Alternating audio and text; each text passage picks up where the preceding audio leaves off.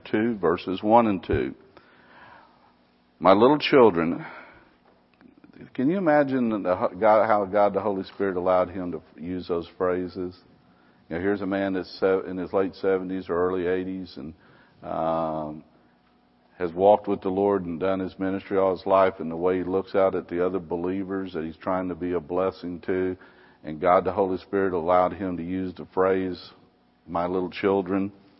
There's a tenderness to our God that if we'll look for it, he's very tender. My little children, these things write I unto you, that you sin not. And if any man sin, we have an advocate with the Father, Jesus Christ the righteous. And he is the propitiation of our sins, for our sins, and not for ours only, but also for the sins of the whole world. In chapter 1, we saw that salvation does not eradicate our sinful nature. We get saved and the new man is renewed, or the inner man is renewed, and we become a new creature in Christ. Our want to changes, our desire to please our Heavenly Father is there, but this old body is still attracted to the sinful things, and we succumb to it. And Paul said in Romans chapter 7 and verse 19, for the good that I would, I do not, but the evil which I would not, that I do. And here's the great apostle Paul that God allowed to write 13 books of the Bible, was a missionary, started churches everywhere, and he's confessing that the good that I would do, I don't do it. And the things that I wouldn't do, that's what I find myself doing. And, you know, the thing is, we're not proud of the fact that we sin, but we, still need to be honest with ourselves that, we do yield to it. In fact, John warned us twice in the last 3 verses of the first chapter not to deny that we sin. In other words, don't lie, don't deceive yourself, he says in the writings, that somehow I've got this thing all pulled together. There is a denomination, the Nazarene Church, that basically teaches you can get to sinless perfection, that you can live in such a way that you just don't sin. In fact, my brother works at a Nazarene college, and there's some of the professors up there that said they haven't sinned in 20 years. My real fear would be you're not saved and you don't have the Holy Spirit knocking at your heart door. But somehow you've deceived yourself. And when you get to thinking about something, there's a lot of people you may try to pull the wool over their eyes, but the one person you don't want to deceive is yourself. You're setting yourself up for that way.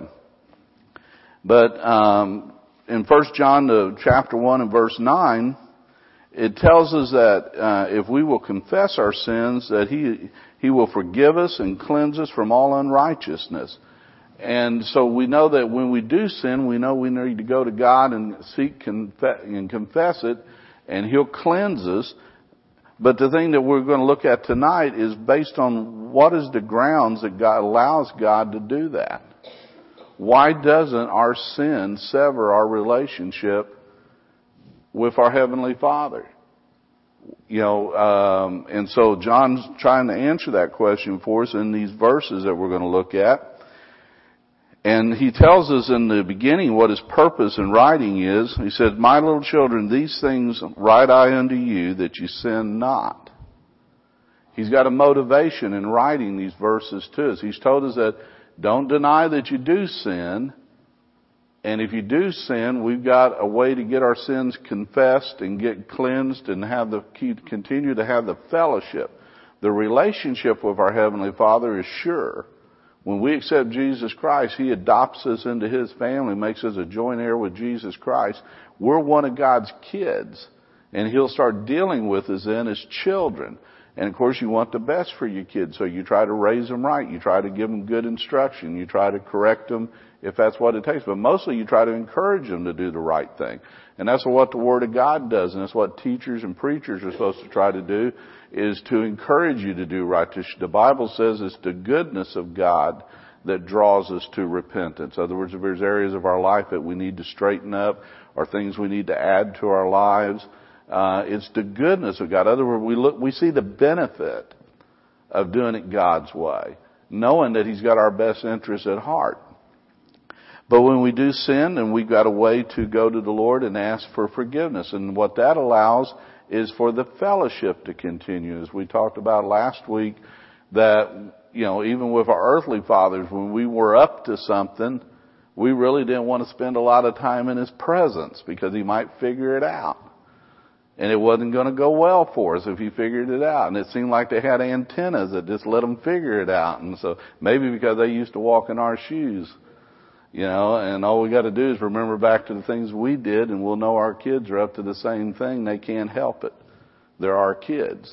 But the thing so He tells us that, that we're to sin not. That's His purpose in writing. And the thing we need to realize, He's not trying to excuse sin by what He said in the first chapter. He's not trying to make light of our sins. He's writing so as to prevent us from sinning. Jesus said in Matthew chapter 5 and verse 48, "Be ye therefore perfect, even as your heavenly Father which is in heaven is perfect." That's a pretty high standard, isn't it? Be perfect. That's the goal that God has set for us. Holiness should be our goal. And you sit there and you look at it and you want to say, well, why should holiness be my goal? Well, I think one of them is we reflect on what Jesus did for us on the cross and where we were going and what He made possible through salvation, a home in heaven. And, if you can remember back to when you accepted the Lord and the joy that flooded into your heart, the realization that you were in a relationship with God Almighty, the love you had for His people, the love you had for His house, the love you had for His Word, just that neatness of, I've been forgiven. And even though you may not have necessarily known it until you got right up to the point of being really convicted about your sin, but the guilt, and all of it's lifted. And so out of showing loving obedience to the Father is one of the reasons we should seek to be holy, that it should be one of our goals. Jesus said, "If you love me, obey my commandments." So it's not hard to understand we've already know how much Jesus loved us. So if we want to show love back, we've got our marching orders. Obey His commandments. And the thing is, His commandments aren't designed to be grievous to us, are they? I had a preacher one time use the illustration. He'd let his older children play in the front yard, but he made his littlest children stay in the backyard. And sometimes the kids in the front yard would be laughing and hollering and having a hoot of a good time, and he could see the little ones hanging onto the fence and just staring through. And the fence was like a barrier, it's preventing me. Well, why did Mom and Dad want the little ones to play in the backyard? Protection. Keep them safe. They weren't wise enough to watch out for traffic and things like that. And so you did. Well, God's rules are the same way for us. And the thing is, whenever a child, when we were littler, if we remember, if you stay within the rules, there's all sorts of freedom. Because the things outside the boundaries aren't your responsibility. They're Mom and Dad's responsibility. And if God's got rules for us to live by, and if we'll just realize that if we live within those rules, the things that are on the exterior that I'm not dabbling with, God's responsible to keep them out of my life. He's told me, you stay within these rules. These are things, this is the way you treat your neighbor. This is the way you treat your spouse. This is the way you treat your children. This is the proper respect you give to your pastor. There's just all sorts of rules, but within those rules is freedom. If we'll just realize, and it's there for our protection, because going outside of those things will get us messed up. And so, out of loving obedience, we should seek holiness as our goal. But also something for us to realize is even though you can go to your Heavenly Father and confess your sins, and He's faithful to forgive you of your sins and cleanse you from all unrighteousness, and the fellowship with the Father is totally perfect, it doesn't eliminate reaping what you sowed. There's no scripture in there that says just because you confessed your sins and you got cleaned up with God and as far as God is concerned, it's been thrown into the sea of God's forgetfulness. But the thing is, it doesn't undo that you're going to reap what you sowed. If I threw the biggest hissy fit on the phone, lost my temper, and told my customers what I really thought of them, and hung up, and then asked God to forgive me a few minutes later and stuff like that, maybe even call back and may have lost an account. You say it to your spouse, you may, something may be in your dinner that night. You're going to reap what you sow. You can't go off and do things that are wrong and then come back and say, okay, I'm going to confess them and they're all right. Well, God will, if you're sincere and you're truly repentant and you ask God to forgive you, He washes your sins away. He throws them into the sea of God's forgetfulness. He throws them as far away as the east from the west. He remembers them no more. But you may still have to, in fact, you will have to reap what you sowed. It's a law of God. And so for your own self-preservation, you ought to seek holiness. It's the best policy for us. Paul said in 1 Thessalonians 5 verse 22, abstain from all appearance of evil. I don't know, in my own life, I know I've probably fallen into this trap, and I think probably almost everyone in this room, if they would be honest with themselves, they have said, I'm just going to play around the edges with this. And I know all sorts of people get in trouble and they get deeper into it, but I'll be the one that can stop when I want to stop. And it don't work out that way, does it? It don't work out that way. Sin is a trap. Don't ever try to tell a young person that sin isn't fun, because you're lying. Nobody has ever twisted my arm up behind my back to make me sin. There's an appeal to it. Would you agree with me? There's an appeal. Thing is, it costs more than you want to pay. It'll take you further than you want to go and keep you longer than you want to stay, and it'll cost you a lot more than you want to pay. So the thing is, there's an appeal, but you go playing around with it, and I think some people in the back of their mind, they've got a little bit of a thought, well, God will probably kill me if I do this. And then you get tempted and you do some of it. He didn't kill me. And then the flesh wants a little more and a little more. And pretty soon we're off down a rabbit hole, and it's not good for us. So Paul says just abstain the very appearance of it. If it looks like it's something a Christian ought not do, just don't go there. Just stay away from it. But when we do sin, I got a question. How does God know? How does God know when you sin? He's God Almighty, right? You're right. But guess what? We also have an accuser. We have Satan. Go with me, if you would, to Revelation chapter 12.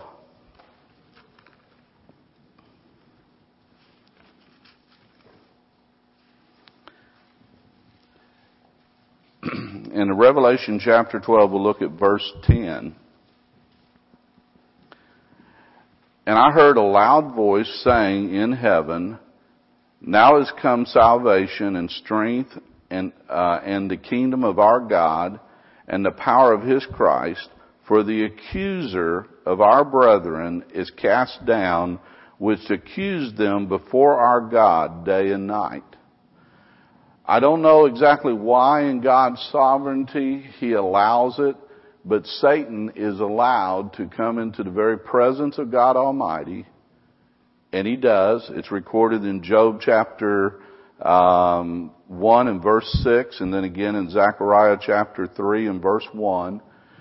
But Satan is allowed to come into the presence of God. That's the reason there's going to be a new heaven and a new earth. Not just a new earth, but there's going to be a new heaven, because Satan has polluted it with his presence. But the realization is that he goes up there to accuse us. And he does it day and night. Now, the thing to ask yourself is, can we lose our salvation? No, we can't, can we? Did God know already that we sinned? Yeah, He's God. So why does Satan enjoy doing it? Yeah, and why do you think he wants to do that? So I think that's it. I think part of it is the fact that God loves us so much that He sent His Son Jesus to die on a cross for us. And Satan wants to hurt the heart of God by pointing out that the very children that you love so much that you sent your Son Jesus to die for, look how little they care. And I think that's another good reason that we ought to hate our sins. We need to realize that Satan is up there gloating before the Father about those people that you love so much and you sent Jesus to die for. They don't care about you. You tell them, though, if you love me, obey my commandments. Look what they're doing.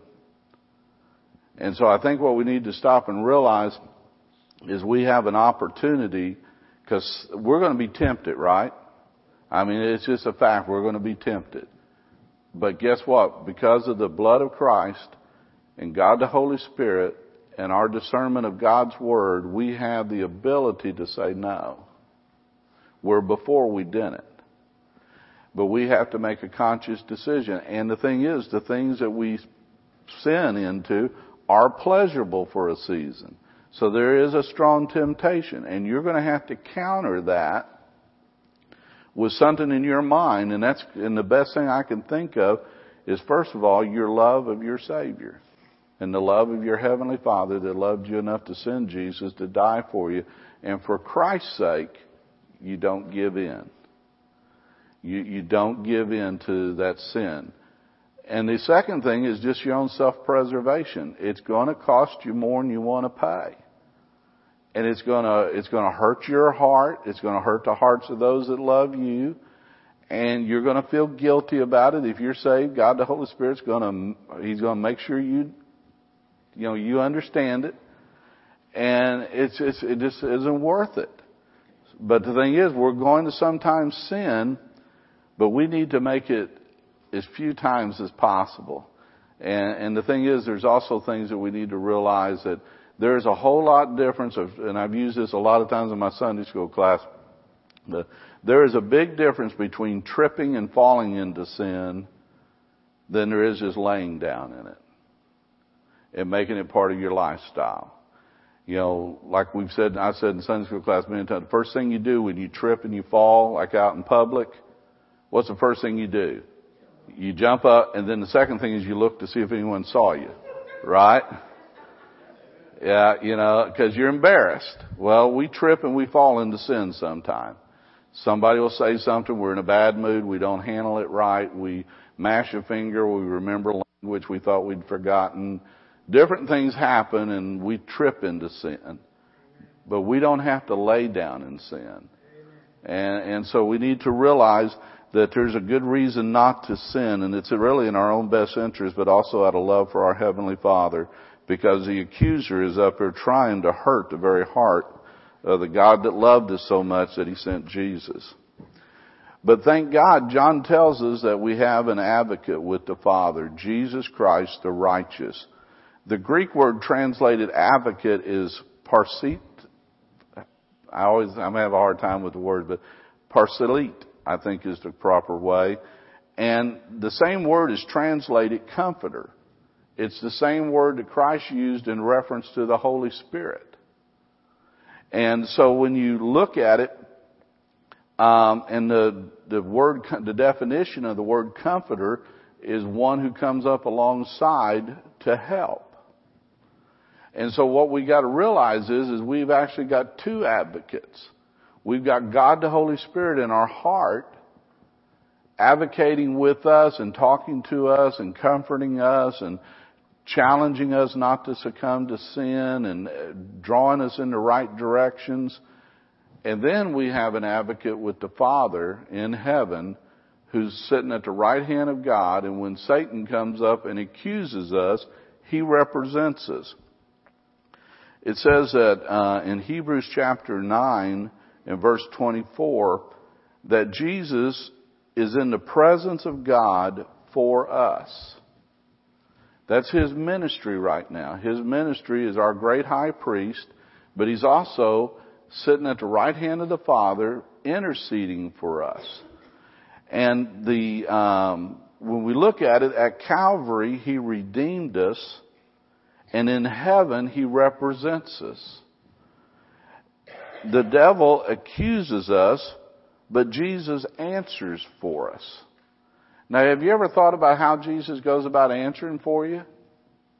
Let me ask you this. Can He say anything good about you? What's the Bible say our righteousness is like? Filthy rags. On our best day, doing our best effort, our righteousness is as filthy rags. So He can't say anything good about us, but He can say a lot for us. Because the thing is, Jesus, the wounds that are in His body bear record that the sin debt has been paid.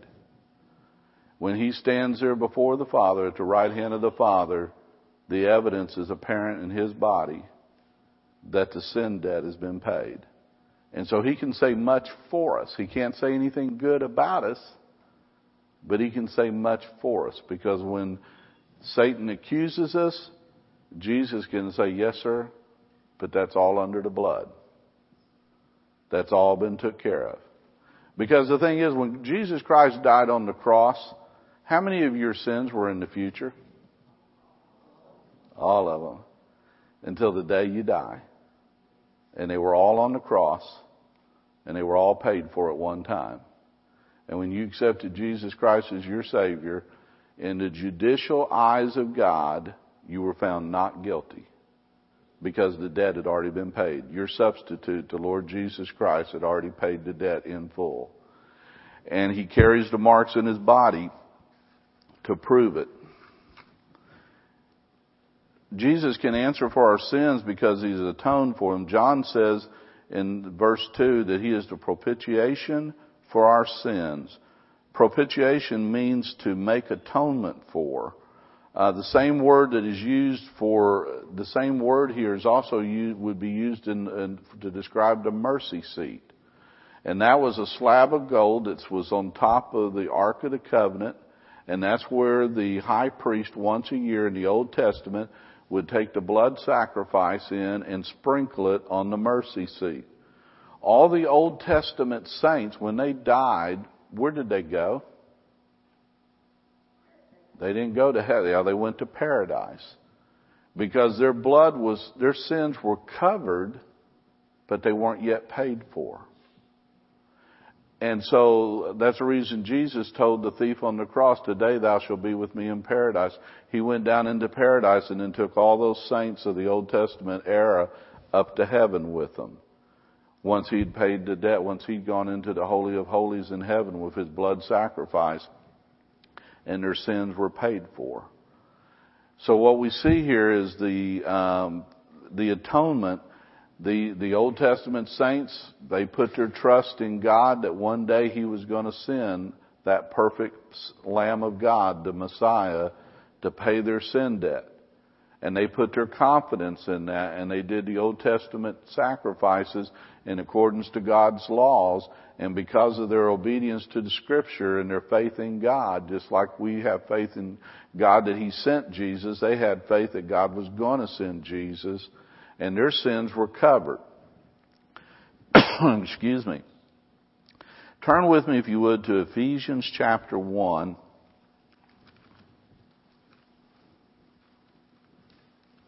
You guys will probably get out of here right at 8 o'clock.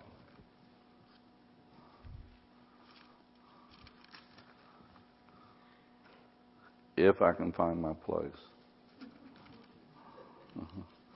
I got one of these little onion leaf Bible pages, and somewhere in the next few minutes I'll get there.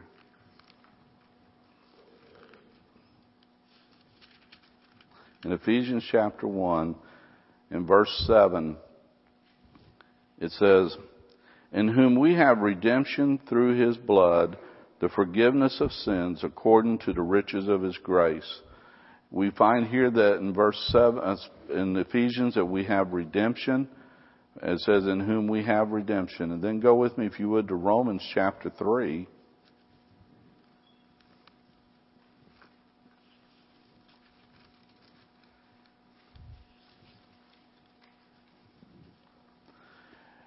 And we'll start in verse 24.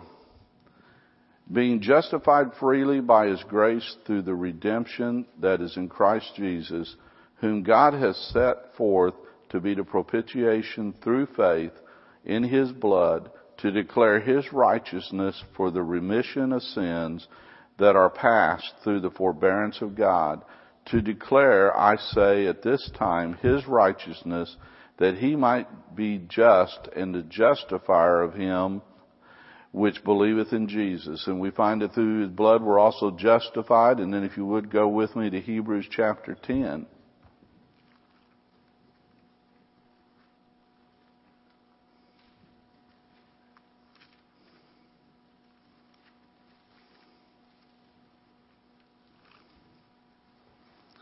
And in Hebrews chapter 10, we'll start in verse 11.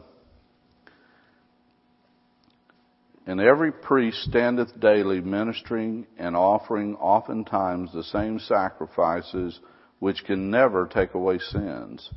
But this man, after he had offered one sacrifice for sins forever, sat down on the right hand of God, from henceforth expecting till his enemies be made his footstool. For by one offering he hath perfected forever them that are sanctified. Wherefore the Holy Ghost also is a witness to us, for after that he had said before, This is the covenant that I will make with them after those days, saith the Lord. I will put my laws in their heart, in their minds will I write them, and their sins and iniquities will I remember no more. Now wherefore remission of these is, there is no more offering for sin.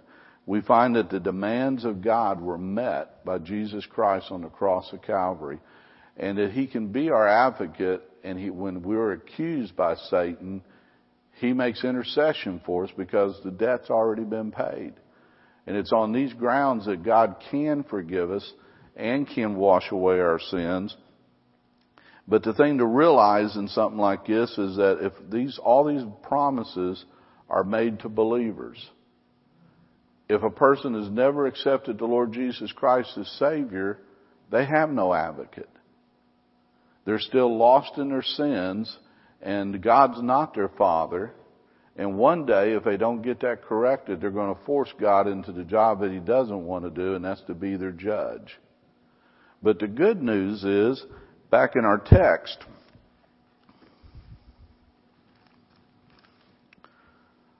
in verse 2, and He is the propitiation or the atonement for our sins, and not for ours only, but also for the sins of the whole world. Anybody that will come to the realization of their lost condition and their need of Jesus Christ and will put their confidence in what He did for them on the cross, He'll save them. And from that moment on, He's not only their Savior, but He's also their advocate. And the thing for us to realize that are saved, there's a little note here that I'd like to read. It's a man named Guy King wrote this. It said, the Bible never allows us to forget others. We who know the joyful news are under strict obligation to pass it on to other needy souls. Let the redeemed of the Lord say so. Psalms 107 verse 2 is still in force. We need to just realize that as we've got an advocate with the Father, and when we mess up, we can confess our sins, get them took care of, keep the fellowship with God. But if we're truly in fellowship with our Heavenly Father, He's going to tell us to go forth, to take the good news out and to share it with souls that need Him. Christ died for the whole world. But how are they going to come to the saving knowledge of Christ if we don't tell them? Remember who told you, who it was, either your parents or whoever it was that took you under wing and brought you into church and you came to the saving knowledge. Those same souls that were faithful to pass down the good news have also passed down an obligation. And that is that we need to take the good news to the next generation and to everyone around us. Anybody have any thoughts or comments before we close in a word of prayer? Anybody at all? I want to wish you all a Merry Christmas. I hope you have a lot of fun with your family and friends, and then we look forward to seeing you back on Sunday. Brother Ethan, could I get you to close us in a word of prayer?